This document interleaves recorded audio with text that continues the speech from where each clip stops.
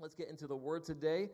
We are starting out the year right here in Marysville. Last week we had a great message from Pastor Dennis on starting off moving forward. Wasn't that great? Can you give it up for Pastor Dennis for that word? Such a good word to start off the year. Every time I've looked at the rear view mirror this week, I've thought about I'm not looking back anymore. I'm going forward. God's got a plan for me to move forward. I am driving safely with my rear view mirror, but I'm just saying, I'm just not going to look back in my life. You get it. Okay. Moving forward, taking one step closer to God. And now I'm excited to start the year diving into a sermon series called Every Battle. I don't know if you've heard or not, but there's a new album out called Every Battle. Okay, sorry, not sorry, right? We are excited that the music's coming out. It's available everywhere. There will be also physical CDs coming in the next few weeks in case you were wondering about that. But I thought it'd be a perfect way to start the year with a sermon series on worship. And we're going to talk through, the power of worship, some misconceptions about worship. I'll talk some stories of my past. If you didn't know, I came from a worship pastor background. And life is a battle, and your weapon is worship. Life is a battle, and your weapon is worship. I heard a pastor say recently, we were not born to struggle, but we were born to fight. We have to fight to live righteously before God. We have to battle to keep our faith going, and the way that we fight is through worship. So the series is called Every Battle, and today I want to start by defining worship, explaining a little bit about what worship means for us. This morning I thought worship was great with the team and what they were doing. I almost wanted to be like, just keep going. I don't need to preach yet, just keep going. But we're going to have time at the end, don't worry. Worship. So the sermon series is Every Battle, and today's title is called A Sign, a Decision, and a Song. A sign, a decision, and a song. Our weapon is worship, and we're going to jump into a key story in the Bible that tells us the importance of worship in a literal battle. It was the heart behind the title track, Every Battle, off the album. We're going to look at 2 Chronicles chapter 20. If you have your Bible with you today, you can turn there. Otherwise, we'll have it on the screen for you. And just a reminder here in January, I encourage you, guys, get into the Word to start your year right. Take some time. If you haven't already, take some time to create habits that allow you to get into the Word daily. You need this to walk out your faith as a follower of Jesus. You want to see something new take place in your life? You want to see some new freedom, some new purpose? The Bible is where you start. The book, it is life to your soul. Get addicted to that book and fall in love with its author. Okay, let's read together. 2 Chronicles chapter 20. Let's read the first 4 verses together. It says, After this, the Moabites and Ammonites, and with them some of the Meunites, came against Jehoshaphat for battle. Your boy started a tough one to start the year with a lot of names in this one, so bear with me as I get through these names. Some men came and told Jehoshaphat, A great multitude is coming against you from Edom, from beyond the sea, and behold, they are in Hazazon Tamar, that is, En-gedi. Then Jehoshaphat was afraid, and he set his face to seek the Lord, and proclaimed a fast throughout all Judah. And Judah assembled to seek help from the Lord, from all the cities of Judah that they came to seek the Lord. All right, so let's get into the background of this story, because chapter 20, it starts with saying, after this. After this, that's the first thing it says, which is referring to Jehoshaphat. In the previous chapter, he's created some religious reform. He sets the people of Judah up for success in appointing Levites as priests, and so they would be able to decide disputing cases. And Jehoshaphat he's not doing anything wrong. In fact, he's doing things right. But what happens? Right after that, Jehoshaphat is setting up his kingdom of righteousness, and we have 3 different groups of people attacking him. What's going on? Why would Jehoshaphat be getting attacked like this when he's doing the right thing? A lot of times when we face battle in our lives, when we face conflicts, we typically think, what am I doing wrong? How am I messing up that I would deserve this kind of punishment? But a battle that we face does not always mean that you're doing something wrong. In fact, when you face adversity in your life, you should ask yourself this question. Is what I'm facing today a battle because of what I'm doing right, or is it a consequence of what I've done wrong?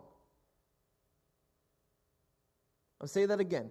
Is what I'm facing today, is it a battle because of what I'm doing right in my life, or is it a consequence of what I'm doing wrong? Life is a battle. You know what else is a battle? Driving. Driving sometimes can be a battle on the roads with people, you know? I love people. I love people, man. They're fun. They're crazy people out there. I was driving on Monday morning. I was driving to Dublin, headed to our staff meeting. I was at the intersection of 42 and 161. So the light turns green. I start going through the intersection, going straight. And all of a sudden, I see this car on the right side start to turn out into the way. And I decide to use the horn. And I promise you, I don't use the horn a lot, okay? I'm not quick to the horn. But in this instance, I decided to use the horn. And you know, there are different ways to use your horn, right? Right? There can be a little polite little beep, beep. Or you can maybe lay on it, to let them know. And in this moment, I promise you, I actually did one beep, but just beep. That's all it was. Like, hey, I'm here. Let's not get into an accident this morning. I have the right of way. So this person then decides with their white pickup truck, they don't slow down, they don't stop to give me the right of way. They floor it, going into downtown Plain City, which if you didn't know goes from 35 miles an hour to 25 miles per hour is the speed limit. And so I'm like, okay. And as they floor it, they lose two of their 2x4 pieces of wood that were in the pickup truck in the back. It just falls out onto the road. And I'm far enough back, thankfully. I'm like, okay, I'm just going to go around this. This guy's a little crazy today. I'm going to stay back. I did not get upset, okay? Your pastor can be tempted to road rage as much as the next person, okay? I did not yell. I didn't get upset. I didn't tell him that he was number one. I didn't do any of those things. I stayed back. I said, okay, this is a battle today. This is a test I'm going to have to face. But sometimes there's a battle and we've done nothing wrong. And then if we're being honest, sometimes, I don't know about you, but maybe some of us, we might see somebody cut us off and get angry, but forgot that 4 miles back we did the same thing to somebody else. Is this a battle because of what I'm doing right in a test, or is it a consequence? Is it reaping what I've sown? Battles in life. Is there a battle that I'm facing, what I'm doing right, or a consequence of what I'm doing wrong? And when Jehoshaphat, he is told that these 3 nations are coming against him to attack the people of Judah, what does he do? It says he was afraid and he set his face to seek the Lord. He didn't panic. He didn't lose his head. They sought the Lord. In fact, Jehoshaphat called everyone together. He had a rally together. Let's see what happens next. 2 Chronicles chapter 20, verse 5. Verse 5 says, "And Jehoshaphat stood in the assembly of Judah and Jerusalem, in the house of the Lord, before the new court, and said, O Lord God of our fathers, are you not God in heaven? You rule over all the kingdoms of the nations. In your hands are power and might, so that none is able to withstand you. Did you not, our God, drive out the inhabitants of this land before your people Israel, and give it forever to the descendants of Abraham, your friend? And they have lived in it and have built for you in it a sanctuary for your name, saying, if disaster comes upon us, the sword, judgment, or pestilence, or famine, we will stand before this house and before you, for your name is in this house, and cry out to you in our affliction, and you will hear and save." A quick sidebar for a moment. I'd like to say that there's a lot of language in here to support what Shannon would say, calling the usage of the word house for church. Just to let you know, if you didn't notice that, a little bit of usage there from talking about last week's message. But anyways, Jehoshaphat, he gathers people together. They worship together, praising God and thanking him. He calls him the ruler of all kingdoms, with power and might. And I love how he ends. He says, if disaster comes, and the sword and judgment and pestilence and famine, we will stand before you and cry out, and you will hear and save. That's incredible faith. That's a significant amount of trust. Our first point this morning on worship is a sign of trust. Worship is a way of saying, I know things aren't going the way I want them to, but I trust you. When I worry or when I fear, I will turn my face to seek you and worship you and declare that I'll put my trust in you. I'll put my faith in you. Authentic faith leads to authentic praise. Authentic faith, it leads to authentic praise. When we truly put our faith and our hope in Jesus, we can't help but praise out of the overflow of our trust. In singing songs of praise, we are giving him an offering. Remember in the Old Testament, the people would bring forth sacrifices as offerings to God. They would give the very best, right? They would give the best of their livestock, the best of their grains. Whatever they were producing, they would give God their first and their best. And the part of the point of an offering is that it's typically supposed to cost you something. It's supposed to cost you something in order to worship, because in worship, we become the sacrifice. And worship will typically cost you something. I was reading a book by Jeremy Riddle. He talks about worship. He's a famous worship pastor, songwriter. He says, worship without cost is worship without impact. What is worship going to cost you? You hear me today? I know it's rainy out there and it's kind of gloomy, but you gotta talk back to me a little bit, okay? Well, this is good. Worship without cost is worship without impact. If we're not willing to sacrifice something, give something away, what can we expect? It's not a meaningful expression of worship. If you only worship when it's convenient for you and it lends itself to the mood of you in that moment, how meaningful is that expression? There have been and will continue to be times in your life where situations will arise and you will have a unique opportunity to give God an offering of praise that you may never, ever be able to do again. Can you worship God when it costs you? Can you worship God when you feel down or you feel depressed? Can you worship him when you're sick or you're tired? Can you worship him when you've lost somebody? I love heaven, and I don't know about if you know this, but when we get to heaven, we're going to worship God, right? That's kind of the agenda for heaven. But in heaven, there's going to be no sorrow, no tears, no death. Here, we have a unique opportunity that in the moments of difficulty to still choose to worship God. Back in August, a lot of us went down with COVID. I know some people are dealing with it right now. Our thoughts and prayers with all that are struggling with it right now. And back in August, I had it. Some of the other staff, Pastor Chris had it really severely. And I was kind of quarantined to my upstairs, trying to stay away from Shanna just in case. She ended up getting it eventually anyways, but we were trying to do our due diligence. And I was stuck up there, and I'm usually pretty optimistic about these things. I'm like, okay, a few days, and I'll be good. I'll get back up on my feet. I'll be fine. And so it's just how I feel with sickness. I'm like 2 or 3 days, and then I'm going to be fine. And I remember Friday coming, and I'm like, Thursday night, I'm like, I'm going to be better tomorrow. It's going to be better tomorrow, and we're going to keep going. Friday came, I was not much better. And at that point, I got a little bit irritable. I got a little bit upset. Shanna could attest to this. And I was just like, why am I not better yet? Why am I not 100% healthy? And I could, at that moment, choose to stay upset and sulk and cry like a baby.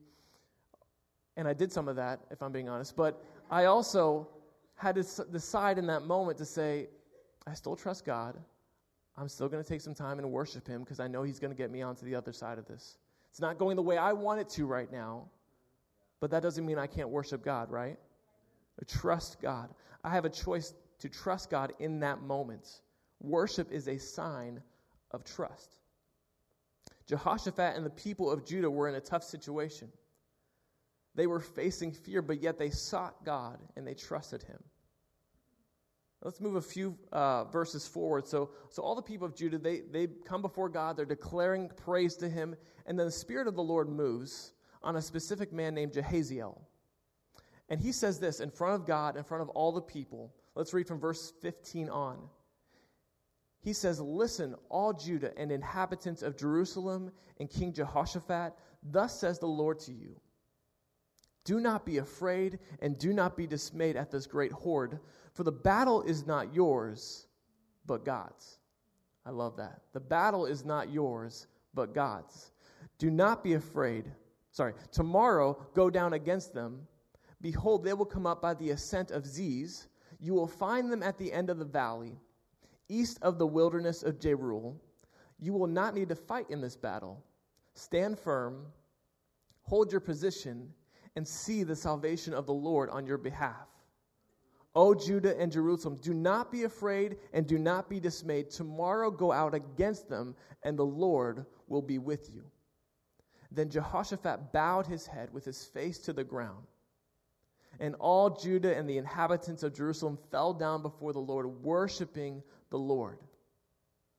And the Levites of the Kohathites and the Korites, they stood up to praise the Lord, the God of Israel, with a very loud voice. Imagine standing in that assembly, and the word is given. And it kind of starts out with the usual pep talk language, right? Don't be afraid or dismayed. Yes, we've heard that since Joshua. We know that. The battle's not ours. It belongs to God. Yes, we know God's going to help us fight in the battle. He's going to strengthen us, right? He's going to fight. Only through him can we do this, right? And then we're going to go up one way, and we're going to find them at the end of the valley, right? That all makes sense. And then we won't need to fight the battle. Sure, we won't need to fight the battle. We've never done that before. What do you mean we don't have to fight the battle?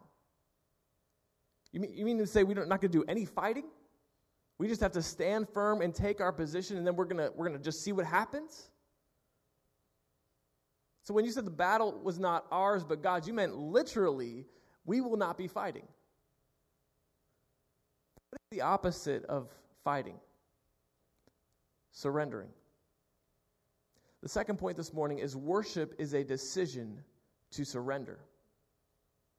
A decision to surrender. Worship is a decision that when you realize there's nothing I can do about this situation. I've done everything that I can do, and now I have to surrender the results. I have to surrender the outcome to God. In verse 18, it says, everyone fell down before the Lord, worshiping him. They worship God before anything has even happened, right? At this point, the enemies are still alive and well. They're still coming to attack this people.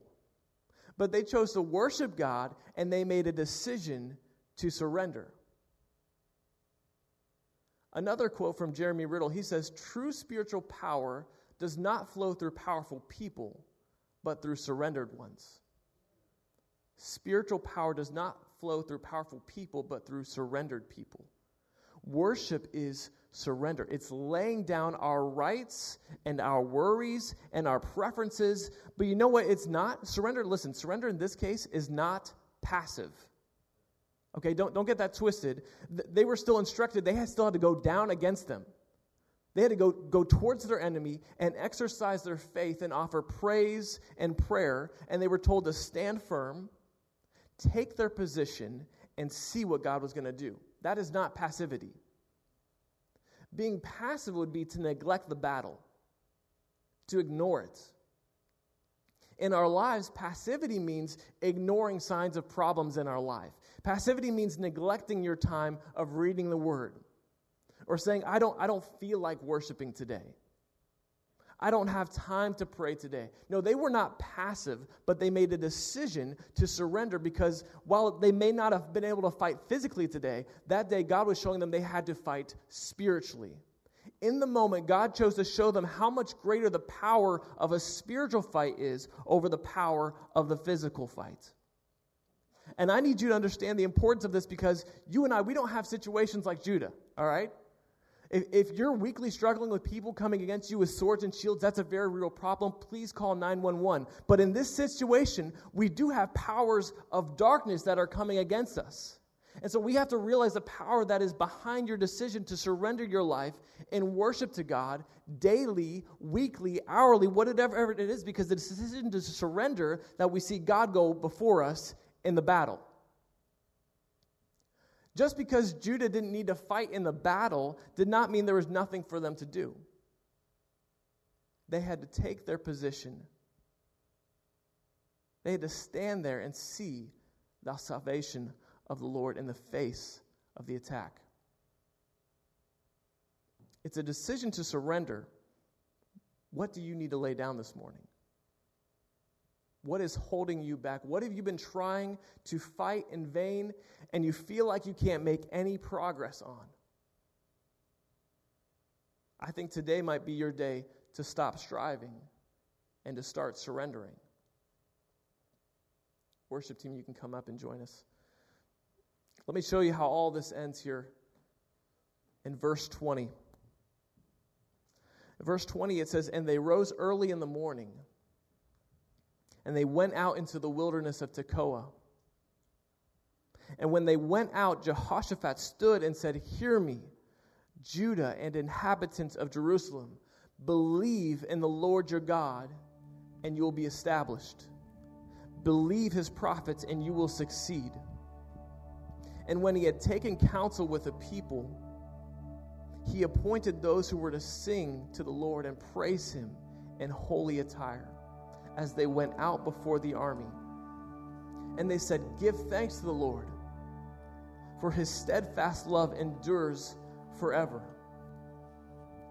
And when they began to sing and praise, the Lord set an ambush against the people, the men of Ammon, Moab, and Mount Seir, who had come against Judah, so that they were routed. When they began to sing and to praise, the Lord set an ambush. The Lord went before them and caused their enemies to be defeated." As we close here this morning, our third and final point, very quickly, worship is a song of victory. It is the song of victory. Only in the supernatural realm does surrender actually lead to victory. The song of praise to God led to the deliverance from the enemy. Pure praise has always been a weapon of mass destruction to the kingdom of darkness. Your song of praise to God is a declaration of victory. God's word says that he inhabits the praises of his people. He will meet his people in moments of worship as we sing to him. And listen, God has always been after your heart. It doesn't matter if you have a golden voice or you were told no by Simon Cowell. It doesn't matter. That's not the point. God does not judge you by the quality of your voice, but the sincerity of your heart. He's always after your heart. Authenticity of your worship is what leads to your song of victory. Why do we sing? Because we trust God. We surrender to him, and it leads us to victory. And I know there's power in our song to God. This is not just an Old Testament thing. We see in the New Testament prisoners singing and shackles were coming off them. And we know this is not just a Bible thing, because I've experienced the presence of God in worship, and I believe that you have too. And if not, I believe that today is your day. But I wanted to go short today because I want an opportunity for us to worship God together. What battle have you been fighting on your own? Maybe today you just need to take time in worship to demonstrate your trust in God. Maybe you say, things are not going the way I want them, but I still trust you, God. Maybe there's something you need to lay down. There's something you need to surrender to God this morning. If you've ever seen someone lifting their hands in worship, it's not a religious thing. It doesn't mean you're more spiritual. It's just a sign of surrender to God. And I invite you this morning to lift your voice, to lift your hands. You can come to the front and worship. You can do whatever you want, but let's worship together. Would you stand with me this morning as we close?